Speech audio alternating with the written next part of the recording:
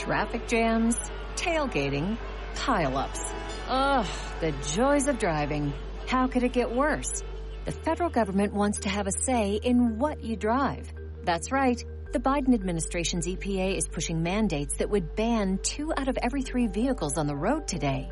Don't let Washington become your backseat driver. Protect the freedom of driving your way. Visit EnergyCitizens.org. Paid for by the American Petroleum Institute. Iowa and beyond, we're joined by the legendary pollster John McLaughlin. He was key in getting Trump into the White House and is helping trying to get him back into the White House. John McLaughlin, welcome back. How are you? I'm good, Greg. I guess legendary means old. So, by the way, since you graduated you're good. Yeah, you're good. Yeah, well, you graduated Fordham in the 21st century. I graduated Fordham in the 20th century. So you think I'm that young, do you? I'm not that. No, I'm back in the 90s. But listen to me. Well, let me listen to you. What's going to happen in Iowa? Well, the variable today is weather. It is freezing cold, polar vortex. However, Trump voters are more likely to show up. They all these media polls have Trump ahead at this stage in Iowa, and no one's ever won Iowa by more than 12 points. Dole won it in '88, 12 points, and in 2000, Bush won it by 11. I was working for Steve Forbes then, and but those were considered big victories, And today, the real contest is how much does Trump win by, and anything 15, 20 points, over 20 points is a historic win, and the battle is for a distant second place between Haley and DeSantis. And I thought Nikki Haley hurt herself with that debate against DeSantis. I mean, she was really nasty, kept calling him a liar, and it was about things that she said on videotape where she was talking about cutting Social Security, raising the age, or she was opposing Trump on the border wall and terrorist ban, and she was taxes. She'd been for taxes, and and she was also for can't call illegals, legal aliens, criminals, et cetera, even if they are criminals, and so that battle for second place, you might get DeSantis might be able to eke her out because his people may be more likely to show up. But there's a ton of money going into Iowa and New Hampshire for Nikki Haley, and DeSantis has said he's going to skip New Hampshire, go to South Carolina. But if he comes in third, that won't be good for him. And all right, well, what about this? If Trump gets 50% of the vote, I'm hearing some of these guys on TV say it doesn't matter who comes in second place. If he gets 50% in this kind of field, look at how they started. That would just be such a blowout, it really wouldn't even matter who comes in second place. Is that true? Well, it would be great. And, the variable right now is you have below zero temperatures out there in Iowa. I mean, New York, we're getting a little panicked that we might have an inch of snow tonight or tomorrow. but it's like in Iowa, they're kind of used to it. And the Trump people are more likely to show up. Last weekend, I was out there with President Trump. I flew out to go to the rallies with him on Friday and Saturday. And on the last rally in Clinton, Iowa, ironically Clinton, Iowa, we were trying to go from Newton, Iowa, which is near Des Moines, to Clinton. And the corporate jet that we had to get into the smaller airports malfunctioned, so we had to drive back to Des Moines. Oh, my goodness. Trump's plane, right. Get President Trump's plane, get back to Deadhead in Quad Cities, bring it back there in Quad Cities, which is Moline, Illinois, drive down to Clinton along the Mississippi there, and people there, over 3,000 people, a packed gym, who had started showing up at 10 in the morning, waited for us even though we were 4 hours late. We got there at 7:30, and President Trump spoke for an hour and a half. He, some of his advisors were like, oh, you won't be able to get out, and the pilot needs a rest, et cetera. Trump said, if these voters are coming for me and they're waiting for me, I'm coming. And he did, and he was fantastic, and they loved it. But they waited 4 hours. One of his keys, I believe, he genuinely loves people. He's interested in them, and he also learns a lot from them. Nobody can read a room like Trump. I really feel like nobody can read a room, nobody can read America, nobody can read the moment like him. And this helps him, this kind of exposure. Whereas the other politicians, they're just kind of Sometimes they're just going through the motions. DeSantis does not like this part of politics. He doesn't like it. He'd just rather be in a room with books or something. I don't know.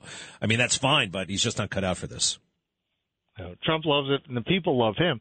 And what's worse is, in Iowa, you got these small businesses, and you got these small farmers, and you got working Americans they want him back because they're getting killed right now. Inflation is too high. The stuff with illegal immigration is not good, even in Iowa. Just like in New York, it's a top issue. And in New Hampshire, it's a top issue. So the tough part, we got to get through today, win it by as much as we can in spite of the bad weather. Then we pivot and go to New Hampshire, and it's going to be a two-way race against us and Nikki Haley. And Nikki Haley's getting help from these Biden Democrats, these Biden billionaires like Reid Hoffman. They're trying, because New Hampshire is different, where you can actually get independents who are behavioral Democrats to come into the Republican primary. And there's evidence they're doing that, where Trump's winning 2-1, 3-1 with the Republican registered voters in New Hampshire, but among the independents, these published polls have us down 10 points. But these Biden supporters are trying to create an ambush there. They're coming in to vote for Haley. They don't care that she says the age of Social Security is way too low. Wait, hold on a second. Why are they doing that? Why are the Democrats? If the Democrats, some polls suggest that Nikki Haley does better against Biden. What is their motivation? Just to kill Trump? Yeah, Trump's beating Joe Biden in all the battleground states. You go on the Real Clear Politics website. He's beating him. He's beating him straight up head-to-head nationally, electoral landslide. Nikki Haley cites one outlier poll that said she was up December 4th by 17 points. Since then, she's crashed like a rock over the month of December because people know she's flip-flopped on taxes. They know she supports a 23% national sales tax. They know that she would cut Social Security COLAs, and she says the age of retirement is way too low. She's also opposed Trump on the border wall, the terrorist ban, and she'd be for amnesty for illegals. So that's why you have Americans for Prosperity, which is Charles Koch group, spending tens of millions trying to get elected because she's for free trade with China. She thinks that's a great idea, send jobs to China. So that whole D.C. establishment is banking on her creating an ambush in New Hampshire, which only helps Joe Biden. So the polls that recently out in the national polls that have her losing, like you had on January 2nd, she was losing by 5 points in the YouGov Economist poll to Joe Biden. Trump was winning.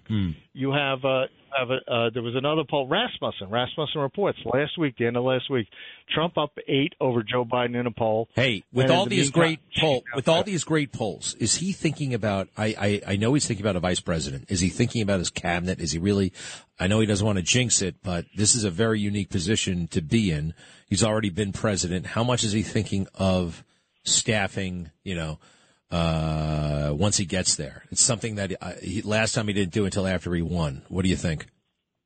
Oh, he's definitely thinking about it because he's definitely learned. But in the meantime, the first thing is we have to win these. We have to win in Iowa today. We got to win in New Hampshire, and then we got to win in Nevada and South Carolina. So he's focused on that. In the meantime, he's talking to smart people like Larry Kudlow's a friend. Larry Kudlow was a great economic advisor for him. He's talking to him about economic growth plans. He's talking to Steve Moore. Steve Moore helped him. He's talking to other people like he has an America First Policy Institute where you have General Kellogg and other defense experts in there.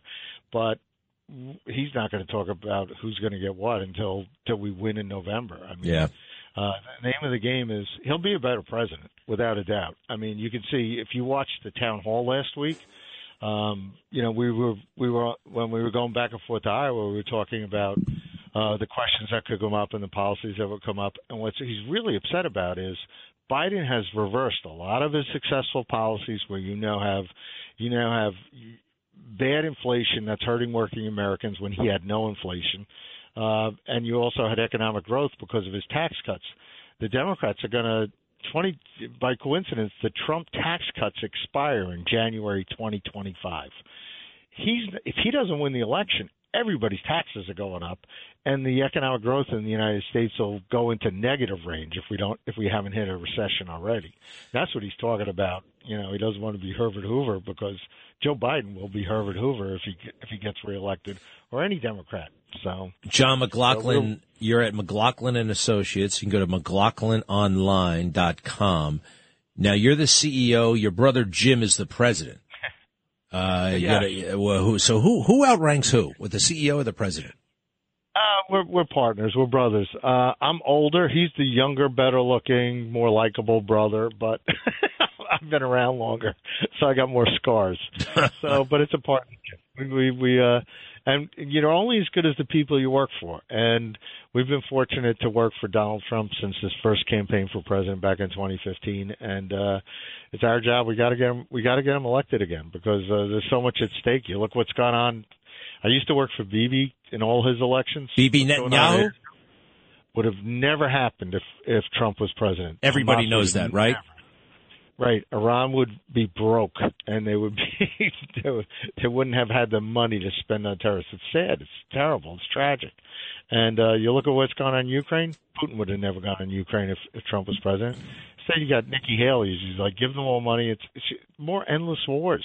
I mean, It's like we got to stop these endless wars and just get back into making America strong. And if our enemies don't respect us, let them fear us. So, you know who loves fighting endless wars? People who have never been to war. They are the ones who are most enthusiastic about them. John McLaughlin, we thank you so much. Keep up the great work. And this could be a spectacular night, followed by many, many more for Donald Trump. Thank you. So glad you're on his team. Tell our friends and family in Iowa to get out. Get out tonight. Brave the cold. But it's if they can brave that cold, it would be great for America. All right. That would be great. Friends and I wish I had friends and family in Iowa. I don't.